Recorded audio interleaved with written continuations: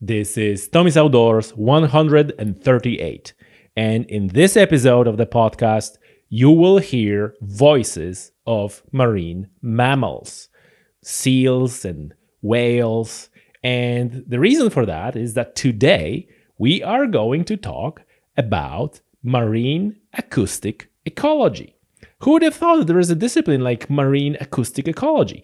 And our guest is Dr. Denise Risch, who is specializing in marine acoustic ecology with a special focus on acoustic behavior of marine mammals.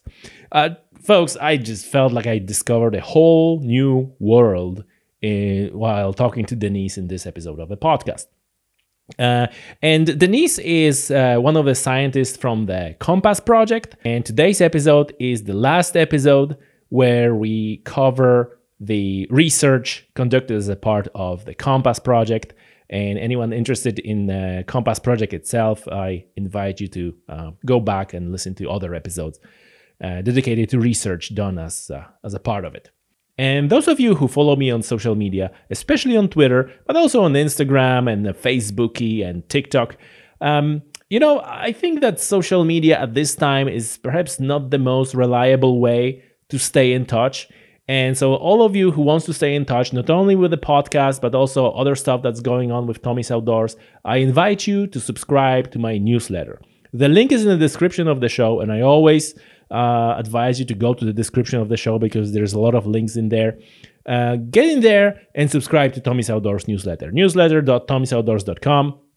And that way we can stay in touch. You can always reply to one of the emails that you're getting, and that email gets straight to my inbox. So that's a additional value of you being able to contact me and ask questions if you have, or suggest guests and so on and so forth. But also I can keep you updated with the latest developments related to Tommy's Outdoors, conservation, ecology, and so on and so on. So get in there, subscribe to Tommy's Outdoors newsletter, newsletter.tommysoutdoors.com. And now, without any further delay, Denise Risch and acoustic behavior of marine mammals.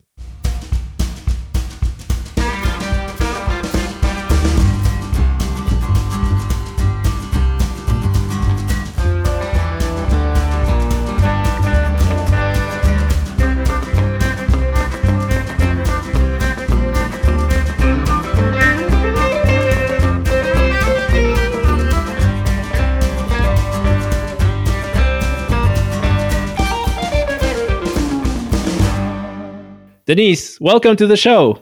Thank you. Glad to be here. Thanks for the invitation. Yes, it's a pleasure. And we're going to talk about marine mammals and aquatic soundscapes. When I was reading to this episode, I found this term aquatic soundscapes. It sounds fantastic. Can you explain what are the aquatic soundscapes? What are the aquatic soundscapes? So if we talk about soundscape, basically what we are trying to capture with that word is everything that makes sounds in the ocean. And it's typically split into three sort of categories. That's how we usually talk about aquatic soundscapes. So we've got the animals that make sounds, and that's a large part of what I'm studying and how I got into this field, and we can talk about that more.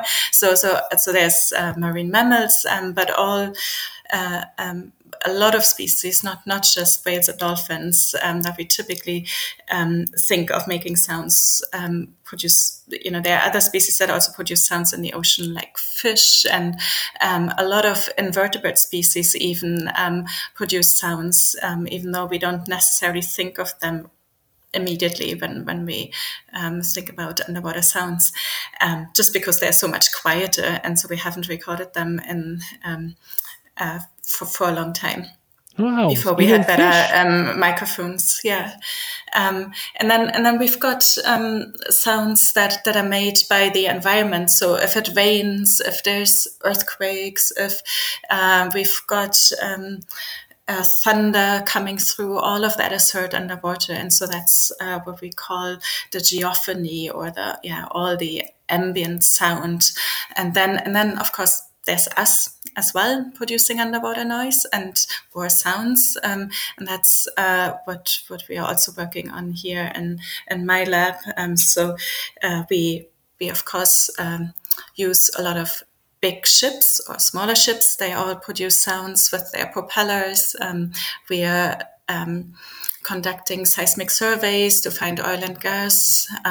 We build offshore wind farms. All of these things are creating sounds in the ocean, and those are that's noise for the animals and can impact them. And so that's all of those things together is what we mean when we talk about aquatic soundscapes. Yeah, this is like most people, when they think about the ocean, they don't think about sounds underwater.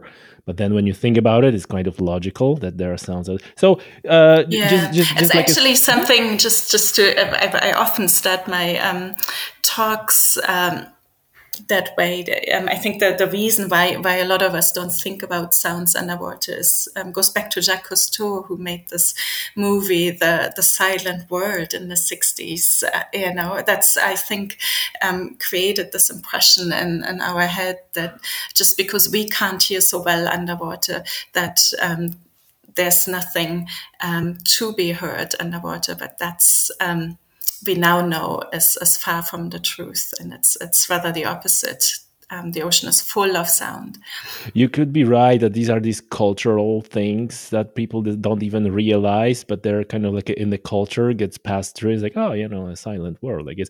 But we cannot hear those sounds because our hearing apparatus is not built to receive those sounds underwater. Or are they Exactly. like in a different frequencies and we cannot hear them? It's both. So we can only hear in a certain frequency range. So as humans, we can hear between 20 hertz and 20 kilohertz. And so that means that we don't hear the very low frequencies, which blue whales and fin whales, for example, they produce sounds that are below our hearing. They're so low frequencies.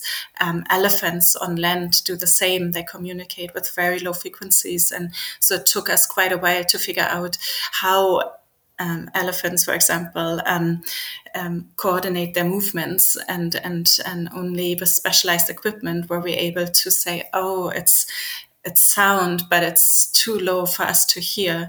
And the same happens in the ocean. And then there are the higher frequencies that porpoises and some dolphins use that are above our hearing. They are very, very high frequencies, so we can't hear it. But yeah, you're right. Our hearing is also not adapted to hear very well underwater, and that's why without specialized equipment like underwater microphones, which we call hydrophones, we can't really hear that well underwater. Wow. So when you're then analyzing those signals, are you basically relying on like a graphical representation of what's going on, or are you kind of like shifting these frequencies towards the spectrum or towards the range of frequencies that are audible for humans? Also both, and you're completely right actually with what you suggested. First, because for us the visual sense is so much more important. We are so much better with our vision than with our hearing. We typically transform the sounds into something that we call spectrograms. So that it's just a visual representation of time versus frequency. So we from the low frequencies to the high frequencies, and then we color the picture with how loud the different sounds are, and that's what we use to analyze sounds. We also listen to them, but we are often better in picking out patterns using our vision than our hearing. Depends on the person, of course, as well. But yeah, a lot of the sound analysis is actually done with our eyes, which is kind of Yeah, ironic. I get it, because when I edit those podcasts, that like the amount of time I'm switching to this spectral frequency view, and then I can see all the things like, oh, I need to cut this out when someone sneezes or something. So it's a lot easier than to listen to it. Yeah, It's also faster. We can scroll through a spectrogram much faster than we can listen in real time. Exactly. Well, this is fascinating. And what you said at the beginning is that there are human generated or human originated sounds as well. So is the sound pollution equally a thing in underwater? Is it to what degree this is concerning from the perspective of wildlife and conservation? It is a big concern because it comes on top of a lot of other stressors, of course, that populations of marine mammals, for example, but also other species have to deal with. So as I said, for us, vision is the main sense. For most species, most marine species, sound is one of the main sense because you lose the light in the upper water column. So it goes down to 10, 20, 30 meters, and then it's completely dark. So they are really reliant on using sound for communicating with one another, stay in touch, find their prey. Anything they do to navigate, they use sound for doing that. So if you produce a lot of noise in the same frequency range that can mask these signals, for example, then you're impacting the range over which animals can socialize and they can pass information. So there's this, you're basically impacting their whole life and the way they're moving around. So yeah, it can have a big impact.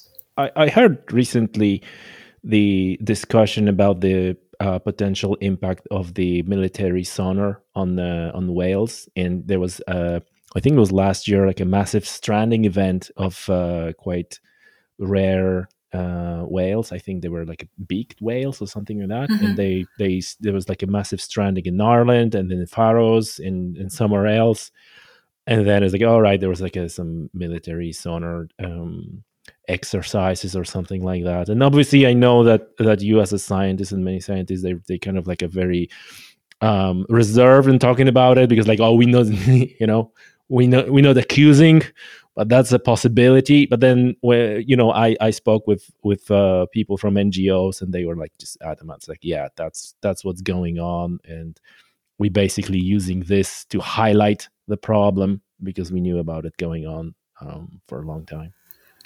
Yeah, that's not really a scientific debate anymore. There is a clear link between these strandings of particularly beaked whales, as you said. They're very deep diving species. We know very little about them. Actually, the last few species have been discovered over the last 10 years. So wow. They live in very deep ocean habitats, and so we don't often come across them. And there's likely some species out there that haven't even been described yet by science. So these are big whales. They are 7 to 10 meters long, but because they're not coastally distributed, we don't know much about them. And they really came to our attention in relation to these strandings, which we could, in some cases, link directly to military activity in the area where it happened. We are not completely certain about some of the links, but what we do know is that the way they behave when they are exposed to loud sonar leads to something similar to decompression sickness in these whales, when they basically shoot up too quickly to the surface, because they go down to 3,000 meters and more to hunt. And so if they come up too quickly, that can lead to all sorts of physiological problems, and then they might die from it. And so the strandings that you were talking about were in 2018. There was the largest mass strandings of I these thought it was whales last year. globally. Like this, Yeah. yeah, Well, the pandemic 2018. took 2 years away, didn't it? Yeah, no, it was 2018 already. And as you said, the stranding started in Ireland and moved up the coast to the west coast of Scotland, and we found over 100 animals. There were also concurrent strandings in Iceland and the Faroe Islands at the time, and we didn't have much information about whether there was a military exercise of some sort happening at the time, but we did some hydrographic modeling of where those carcasses could have come from, and based on the decomposition of the animals that were found on the different beaches, and the timeline of the strandings, starting in Ireland and going up to Scotland, we assume that the source for these animals to die was somewhere out in the west of Ireland, basically in the deep waters there. But what actually happened has never been confirmed. The military did say that they were in the area at the time. Oh, but that's all we know. I was going to say that some of those exercises are just confidential, or not the wrong word, but basically nobody knows they're classified. Classified. That's the word I was looking for. Exactly. Thank you. That's it was described to me as if someone was shining like a super bright light in the eyes, and it's like you can go blind. And so if someone would shine such a bright light in your eyes, you would run from that light, and you may be hit by a car or drop off the cliff, or something happens to you. And this is how it was explained to me what happened to those whales, except like you said, this is in the sound. They probably just run from this sound, which is... Yeah, it's probably a good analogy. It's just they're showing an extreme behavior. We don't know why especially that species group is so particularly sensitive to sound, but they are very, very deep divers, as I said. So and they have a long way to come up to the surface. So it has something to do with those extreme behaviors and them being particularly vulnerable. One other question I have, which is like I watched a video long ago where someone was diving with the sperm whales, and those sperm whales were clicking, and the guy was saying that this sperm whale can click you to death with the sounds. Is that true, or was it just not true? I would highly doubt that. Yeah, those are power. They're powerful clicks. They have a lot of energy, and they. They use it to get a lot of information about their surroundings, to detect prey over long ranges and so on. So they put a lot of energy in there, but I doubt that you could die from. He said like, our bodies were heating up, and the sperm whale came. It's probably for a YouTube video.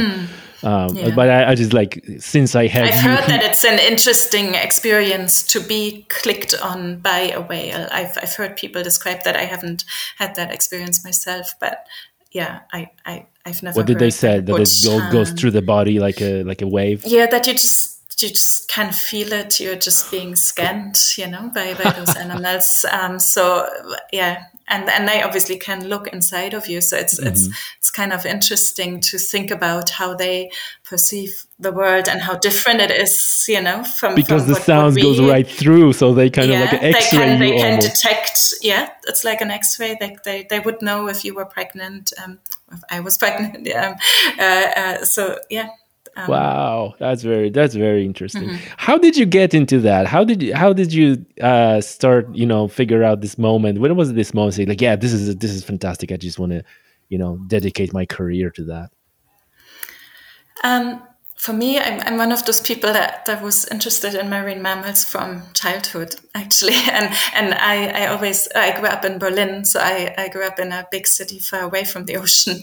But I attribute my love for the ocean and my interest in marine mammals actually to Jacques Cousteau and his documentaries, which I remember watching with my family as a child. But the reason why got interested in underwater acoustics is because of an internship that I did right after high school. I got the fantastic opportunity to go up to British Columbia in Canada and to study orcas and their natural habitat up there. Near Vancouver Island, and this a group of researchers called Orca Lab. They are based on a remote island north of Vancouver Island, and they have installed a network of underwater microphones, so hydrophones around their island, and so they are tracking when those whales are coming into their area. They are not on the water; they are completely they're not interfering with the whales, but they, by just listening to the different orca families come in and out of their core area, they've learned so much. They've been doing this over the last 30 years, and so this experience of sitting on shore and tracking those whales moving through the area. At night and during daytime, and listening in on what they were doing when different groups were meeting, that just got me hooked, and then that was it. That's how I started. Wow. So there was this. Are you mainly focusing on the whales, on the like the dolphins, and are you also on the mammals like seals and? I did actually. For my master's research, I worked on bearded seals, which are an Arctic seal species.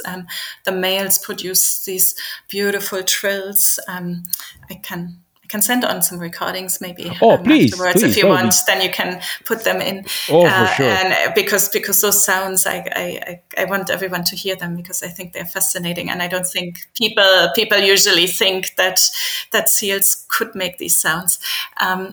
Anyway, the male seals are producing these elaborate vocal displays to woo the females.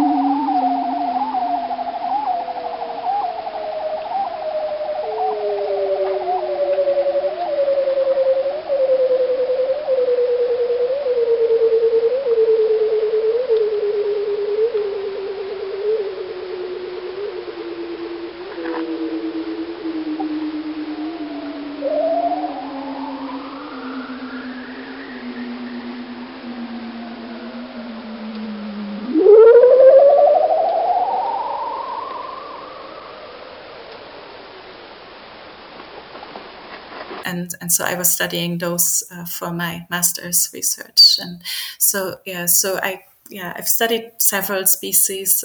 We are also studying fish sounds now, and as I said, we are also working a lot on underwater noise that humans make nowadays. So. I feel like we're like I feel like I'm discovering the whole world that neither I or our listeners knew about it. Like how many aspects of it is like. While we on the just on the theme of human made or generated sounds, what's the story with the offshore wind generation? Is that because they're like, the last time I heard is like, oh, the impacts are unknown, but perhaps it will impact plankton. Perhaps you like where this situation is right now. So from just looking at underwater noise from offshore wind, there's different phases, right? So if you build the wind farm, you're producing a lot of noise because you're typically piling the big turbines into the ground, and that can be quite noisy. Sometimes in the North Sea, for example, we have a lot of old munitions that are still in some areas where offshore wind farms are going to be built. So those need to be exploded before they put something there. So again, that creates a lot of noise. So that whole construction phase of offshore wind, that's from a noise perspective, the most harmful potentially to marine mammals that are in the area. There's ways to mitigating the noise, and that those are being applied to different extents in different countries, and then during the operational phase, a single turbine is not that much above ambient sound, so the natural sounds that you would record. But if you put out big arrays as we do now, so 100, 200 turbines or whatever, then the noise just from the turbines operating is a bit louder and raises the noise levels a little bit in that area, but not really to a level where it's of concern to in terms of hearing damage, but it might modulate the behavior of animals. So that's an area of active research. It might also have positive benefits. It might attract certain species to come to the turbines, including invertebrates, larvae that might settle more readily when they hear that noise. So those things are still being researched there. But in terms of impact on marine mammal species, for example, but also fish and invertebrates, is that we have to look at the construction phase for that. Gotcha. That makes sense, because that's where, like you said, the putting those pylon in and all sorts of stuff. Okay, listen, we should probably mention Compass Project, because this is like a big theme. This is why we're here. But I just don't want to like drive straight into the Compass Project. I will lead with a question like, how do you like, you mentioned those hydrophones and other things. So what is the equipment, how the process looks like of gathering data? Because I presume, like in most of these cases, you first gather a lot of data and then you analyze and do all these things. So how the gathering stage looks like? What is the equipment used for that? So there's a whole lot of equipment that we're using, different ones. In terms of the Compass Project, our aim there was to really go out for a long time period. So we were collecting data over 5 years. So we and of course we can't go out every 2 weeks. That's just way too expensive. Hiring and getting a big ship together to go out anywhere in the ocean really costs a lot of money. So we use these autonomous recorders. They're quite small. I actually have one here. Because I'm just downloading some data at the moment, I can show you. So they're tiny. So they have really come a long way. So is this floating? Like you with this no, antenna? So this is what actually sit like this in the water column. So it's called a sound trap. So we've got a hydrophone up here. So that's the recording device. And then there's a little tiny computer and some batteries inside of this little thing. And so that's attached to a rope. And then that's attached to a big weight and what we call an acoustic release. So we can bring everything back to the surface by playing a sound to that acoustic release mechanism. So you're also controlling that through this, because it has a microphone. You can play the sound. It has a microphone. It can hear us, and if we send a certain sequence of sounds, it says, "Oh, yeah, I'm supposed to come back up." So opens a mechanical mechanism, and the whole thing comes up to the surface. And so we are able to also retrieve the weight, which is amazing. I guess he's a smart animal, figured it out. Like, oh, like if I make this sound, this thing goes up. Probably not possible, but it's just fun thing to. That's actually something I've never thought about, but I wouldn't. That would be dolphins are very intelligent. They just go with like, and we do sometimes lose them. We usually lose them to trawling, but okay, gotcha. Who knows? And by the way, this is good opportunity to put people who are listening to that to go to YouTube channel and just look at this hydrophone that Denise showed us. Just a friendly reminder for people who are only on audio version of this podcast. Also go to YouTube. You can see some cool stuff. Okay, so that was the goal of Compass project, of that piece of work, just to gather all that data on a long period of time, or did you have like some other objectives of it? Yeah, so our objective was to record. So the Compass project is based, or was a big collaboration between Northern Irish, and Scottish partners. It was funded by the EU Interact program, and it enabled us to, with all of us together, to put out 10 to 15 of these recorders at a time, and into an area where we didn't have much information about marine mammal distribution and how many they are at different times of years. And so we really wanted to learn more, particularly in the winter, of what marine mammals particularly, but also other species. As I said, fish, we can track cod and haddock with these devices as well, because they also produce sounds.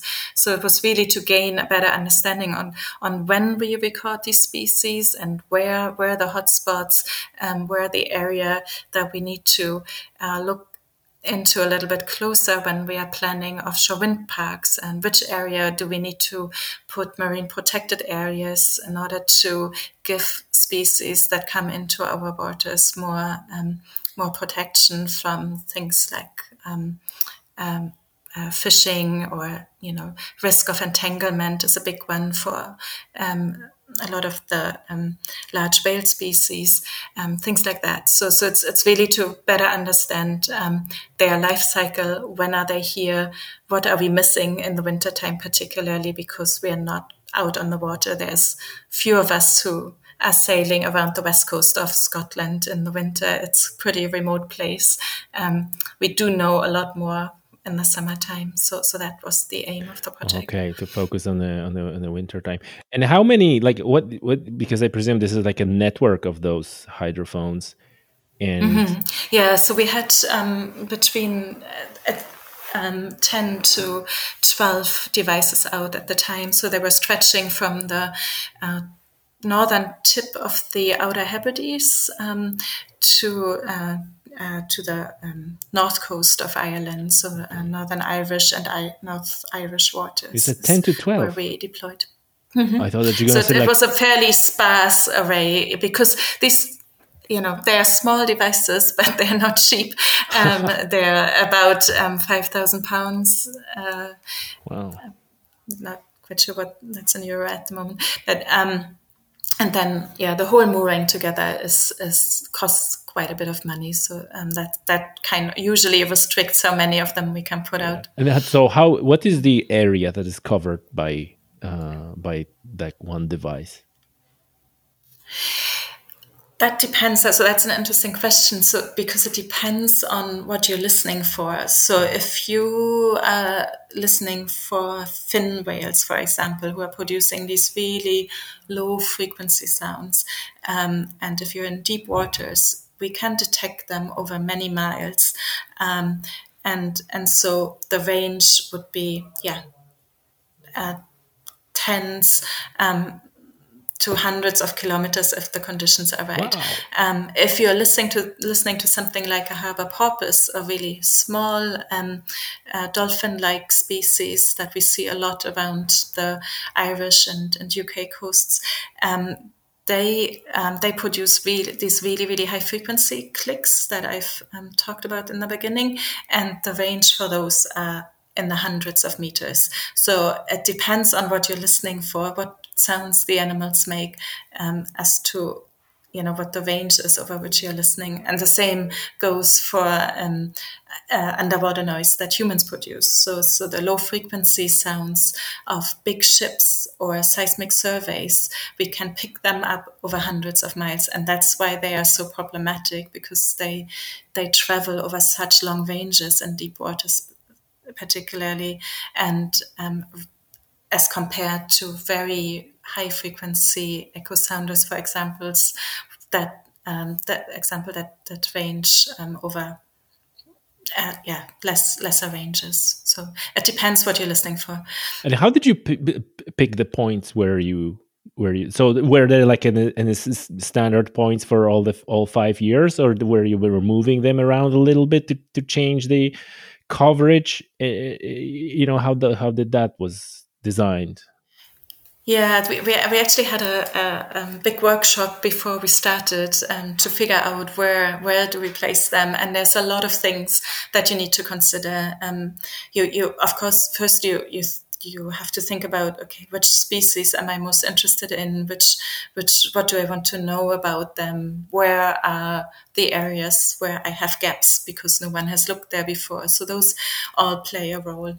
But then things that also play a role in determining where we put them in the end was where the fishermen, where are they trawling the most? Because if you put them down in an area where there's a lot of trawling, then they won't be out there for very long. So we were trying to avoid areas with a lot of fishing pressure,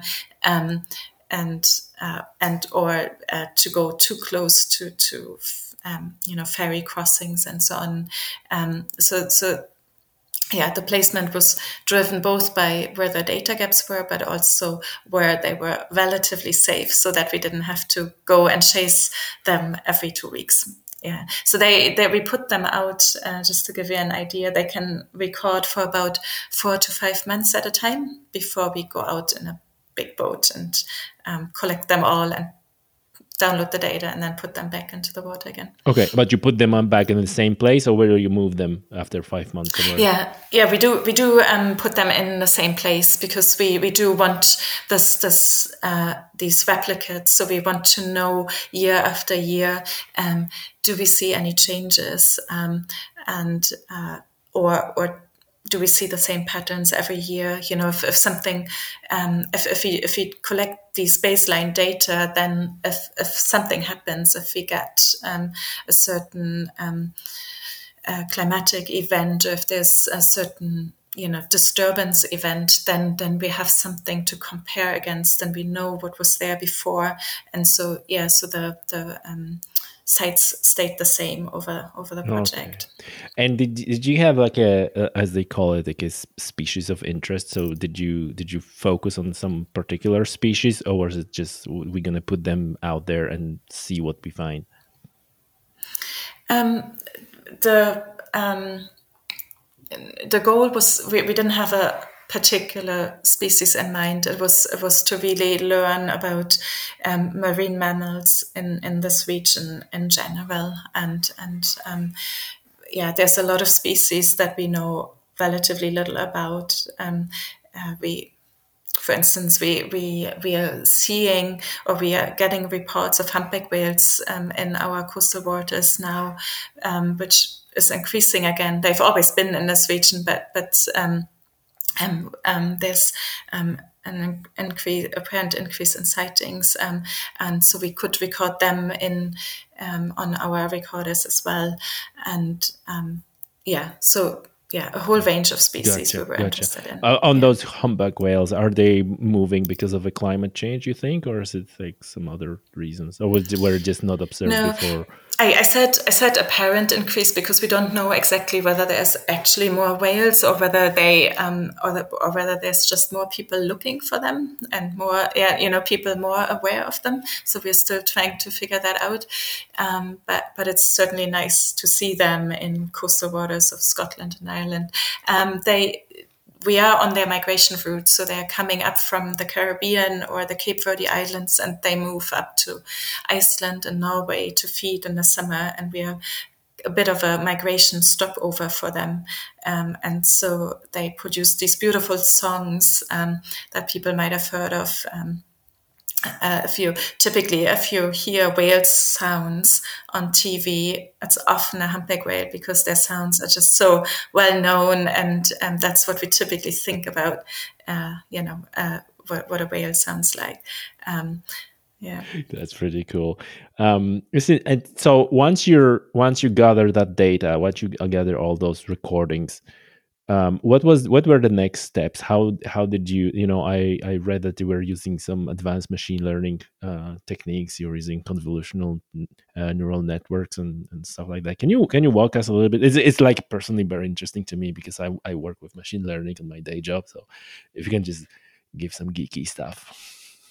Yeah, well, you probably know more than I do about it because we are just, I personally just getting into all of this. So the reason for going to machine learning is just because of the sheer volume of data. As you can imagine, if you're going out with 10 recorders for 5 years continuously, recording from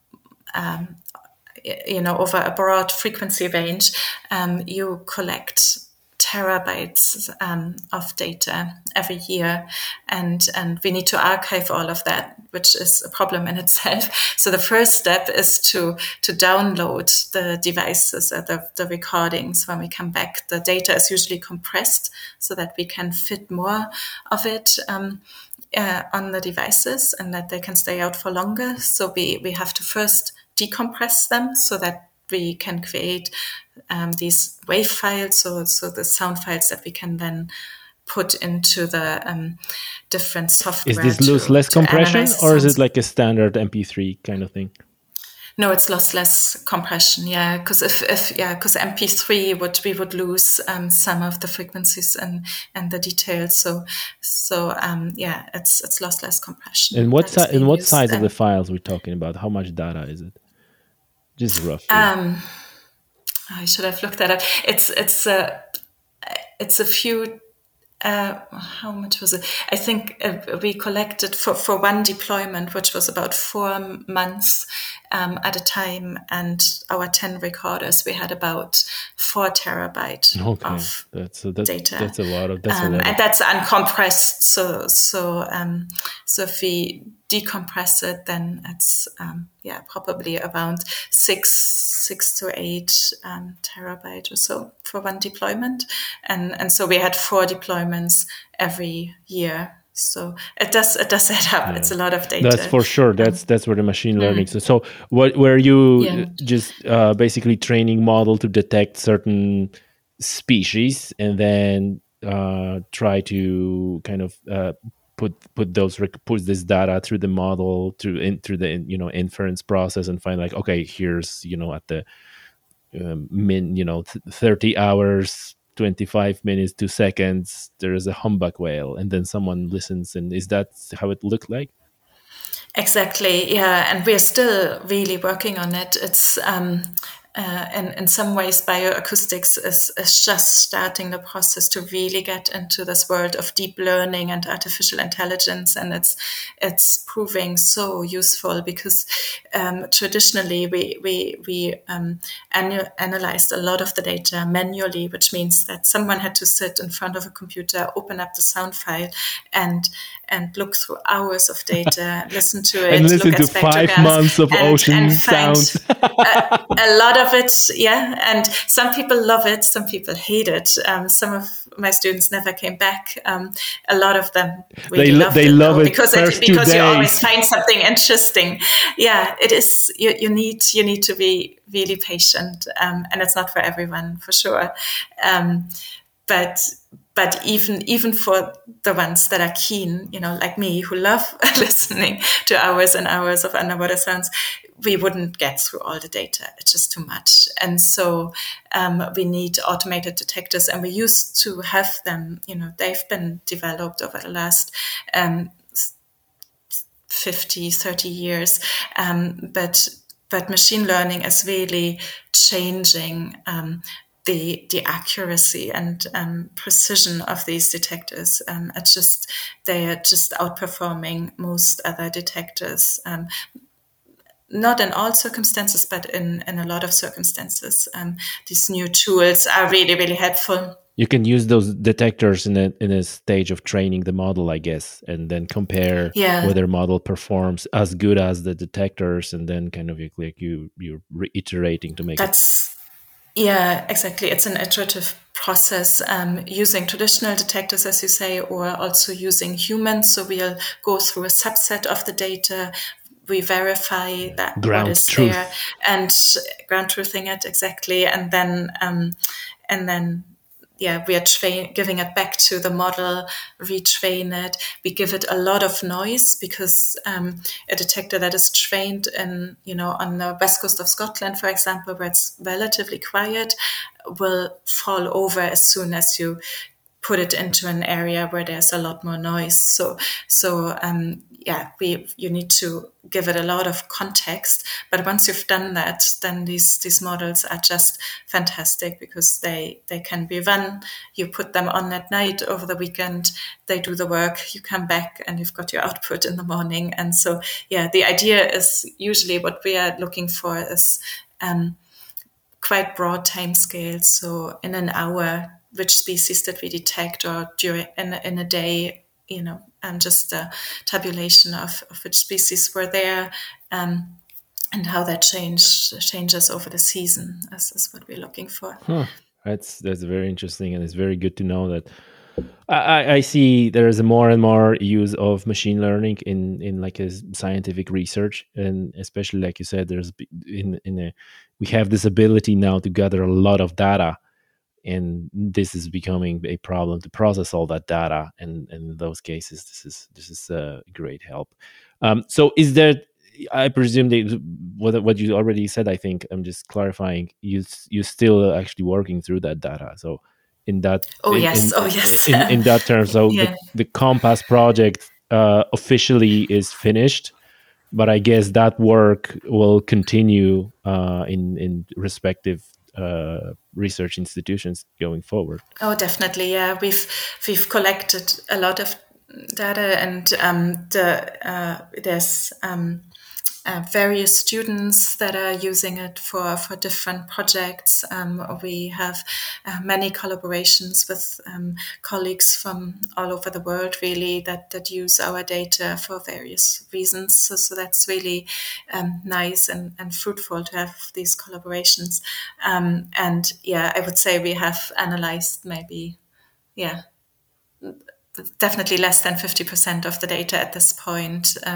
There's so much more to be learned from it, and we are hoping also to continue at least some of the sites, because what I said earlier, the baseline, so creating these long time series, kind of like we record weather and climate conditions over. You need long time series in order to observe changes, and we kind of need the same for the presence of different species in the ocean, so that we can observe if there is a wind farm to be built in a certain area, what happens, what does it change, where do we need to apply mitigation. So we do need these baselines, and acoustics are a relatively cheap way to collect them. And so we're hoping that some of this monitoring can continue. And that's why it's so important that we build the tools that can go through the data a lot quicker than we are used to and have done. And then also once you have all that data, then I imagine like 5-10 years from now, some new information come to light, and it's like, oh, do we never look at this data in search exactly. for It's this thing. surprising how many you wouldn't believe. I think how many sounds we don't know about. There's so many surprises in the data where we hear something and we have no clue which species makes these sounds. For a lot of species, their sounds are not described yet or have just recently been described.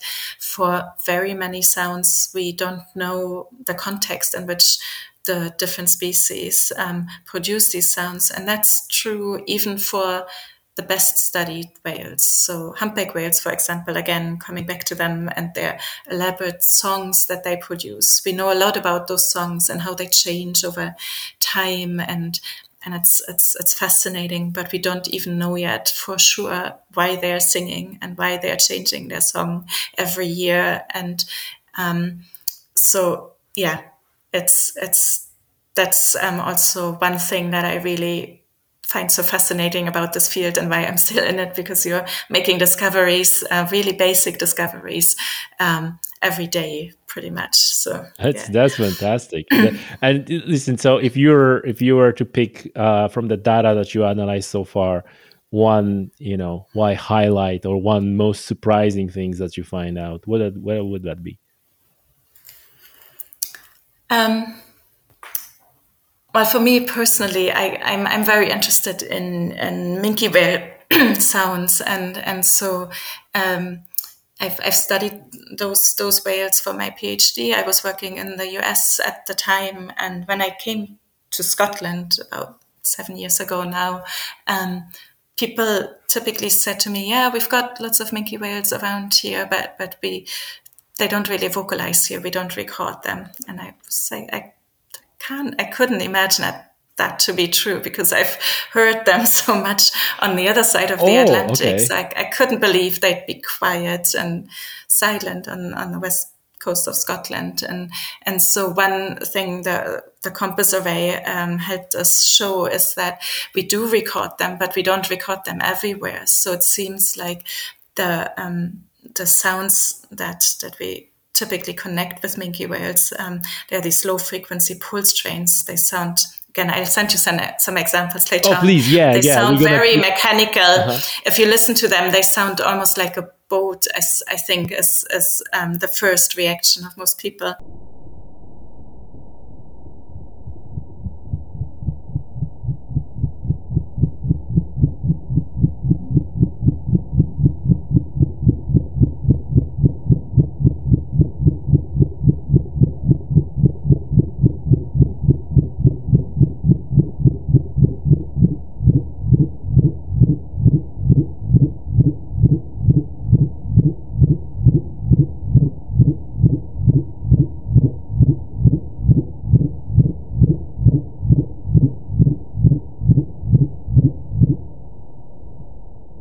And so what we're still analyzing the data. Our PhD student, Tim Aubrey, is going to look into it, the whole compass array and the different years in more detail. But what we can already say is that we mostly detect them on the outer edges of our arrays. So these pulse trains seem to be produced in, on the outside of the outer Hebrides, or on the in the deeper waters, not in the inshore waters. And so that was really fascinating to see. And that's the reason why they weren't recorded so much before, because although the whales are seen inshore, they're not producing that type of call in inshore waters. So that was really fascinating, and that's something we're still uncovering. Well, for sure, we're gonna link in the show notes. We're gonna link your ResearchGate profile. There's a lot of papers, and I'm probably guilty of that. I'm just queuing those papers to read, and I have like a super long queue of papers I want to read, and occasionally I take in one from the bottom. It's like, no, this one sounds interesting. So we're gonna link that for people who want to get more detail on that. They can dive deep on it. Denise, tell me, from like overall the situation of marine mammals, how is it globally or maybe locally in a, whichever you feel more comfortable speaking, because you work in various places around the world. We hear all those terrible news about almost everything is in decline. How the marine mammals faring? Are they fairly well in comparison to, for example, sharks, which are like 80% hammered? Or are there still, or this same story, how their conservation status as a group, as a taxa, I guess is the word, look like? That's a very big question, and not that easy to answer, because I have to start with saying it depends, and it really depends on which species you look at and which population. I think overall, when we think about the large whales, so the large baleen whales, including humpback whales, blue whales, fin whales, also minke whales, and so on, they obviously have been hunted for a long time in the Southern Ocean by the Japanese and others, and also in closer to us. Minke whales are still being hunted in Norway.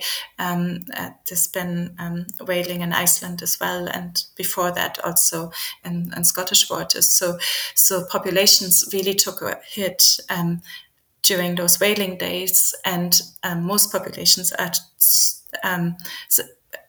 still not back to what they were, or I can probably say all of them are not back to the sizes that they were before whaling. So they're all still in recovery. Some species are recovering faster than others. Is the whaling still a factor in the decline? Is it like, because it obviously, whatever whaling is going on at the moment, it's a fraction of what it used to be. So is it still an impact, or is it like so small that it's not that much of an impact? It again depends on where you look, what the different population sizes are. So there are some populations around Japan, some minke whale populations there that are still declining, and whaling as a big factor in that. And there's this in other regions, whaling as part of a larger array of impacts. But we've got other impacts like entanglement in fishing gear is a big one for a lot of the big whale species, including in our waters. It's probably one of the biggest things we need to tackle is entanglement in ropes of fishing gear for these species. Is that true that krill fishery is the worst when it comes to entanglements of whales? Did you hear that? For these species in our waters, on the krill fishery is the main problem. Yeah, it's the krill, so it's the lobster pots. So it's these pots that are put out in big lines, and the problem there is that because they're like little cages that are all linked together by line, and then at the end there's a surface line to the buoy and to pick them back up. And there's kind of loops of line in between each of those cages. And so the whales swim through that and then get entangled in the rope. And sometimes there is more rope than there needs to be in the water column, and so they get entangled in that. So that's typically what happens. And that's a particular problem also on the in the western North Atlantic. On the east coast of the US, we've got the North Atlantic right whales. We had right whales also in our waters, but they were completely whaling basically. I saw that like an old picture took them out completely. Of a right whale in Ireland on the shore, and there was like a whaling going on, and we hammered all of them. That's sad. Yeah, so sadly we don't have them anymore on our side of the Atlantic. They are still hanging on on the east coast of the US and Canada, but there's a very small population, around less than 400 animals now, and there's a lot of effort that both the Americans and the Canadians are putting into trying to protect these animals, but entanglement is one of the biggest issues for these whales. The lobster fishery in the US, where whales are getting really badly entangled. The problem also is that it's not just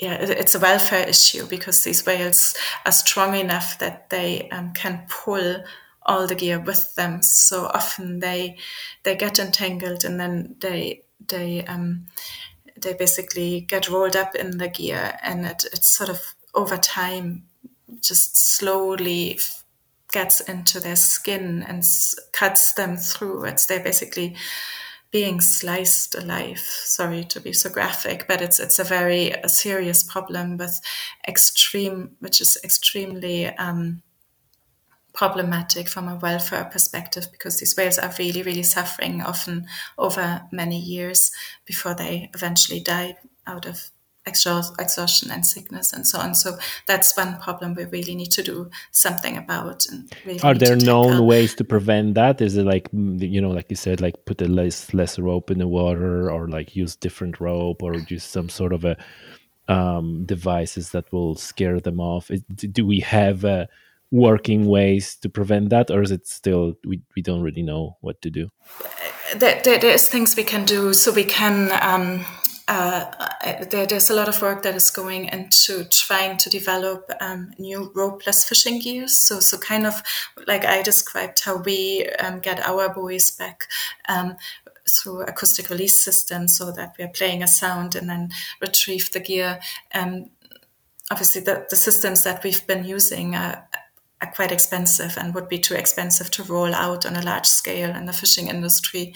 But there's gone a lot of effort into developing cheaper devices that could be rolled out on a larger scale. So that's one thing. Closure areas at certain times of year, when we know the whales are in a certain area, is probably the most effective way of dealing with the problem, is to try and spatially separate the gear and the whales. And that's why it's so important that we need to know where the whales are when. That also is true for the second big problem that they're facing, and not just white whales, other big species face the same problem, is collision risk. So, big ships can collide with whales. The big tankers don't even notice if they hit even a large whale. Yeah, so that's the other next to the pressure from entanglement. For large whales, collisions with ships is a big problem, and in case of the North Atlantic white whale, that's the second biggest cause of mortality in these whales, and that's why the population is not recovering, but in decline again at the moment. So those two big factors are a problem for that population, which is very threatened, but also for a lot of other species, even if their population sizes might be bigger. So humpback whales that are doing overall well in the North Atlantic, at least the Caribbean population is, they still have to face the same problems. And then, of course, also underwater noise pollution, the kind of things we've talked about before, are an issue, not just for those large baleen whales, but also for different species of dolphins, the beaked whales, as we mentioned in the beginning, and so on. So all species of whales and dolphins use sounds throughout their lives, and so underwater noise has an impact on all of them. So different stressors. Yeah. Mm-hmm. Yeah. How do you see future playing out for marine mammals? With everything that's going on, with the climate change, with all that, do you feel like we're moving in the right direction to protect them, or do you think that whatever we do is still way not sufficient? We need to do more, like everywhere. We need to do more, and that particularly relates to tackling climate change, of course, because that will change, and we already see these changes and the distribution of prey for different species, which will shift them. And some of these shifts can already be seen. So species moving into new habitats, and then creating competition for species that are naturally occurring there. For example, we don't know exactly yet how it will all play out, but we know that there's big changes happening, and if your prey is moving away, that obviously is a big issue for you, and you'll have to follow, and not all species might be able to follow. That also impacts how they are impacted by us, and which, because we might push them into regions where human impact is bigger than in the habitat that they were living in before. So though it gets very complex very quickly, overall, there's everywhere, basically, we can do better. Haven't even mentioned plastic pollution yet. Marine plastics, marine litter, obviously, is a big issue, and that obviously through the food chain, marine mammals being on top of the food chain, they are also impacted by marine pollution. So there's a lot we need to do. We're trying our best. We're on the way, but yeah. Definitely a lot more to be done in order to protect the species. Yeah. But overall, are you optimistic that we're gonna kind of like ramp up our efforts in the right direction, or is it just one of those scientists who are just desperate while looking at the news? Depends on the day, you ask me.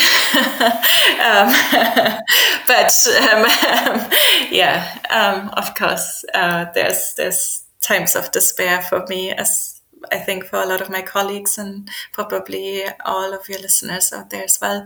But I don't think that's very productive. So I'm trying to keep positive and try my best to play a small part in helping to make the world better for those species we study and ourselves. But yeah, that's not a small part, Denise. Listen, thank you very much for your time. It's been tremendously educational, and I'm sure everybody enjoyed this. Thank you. Thank you.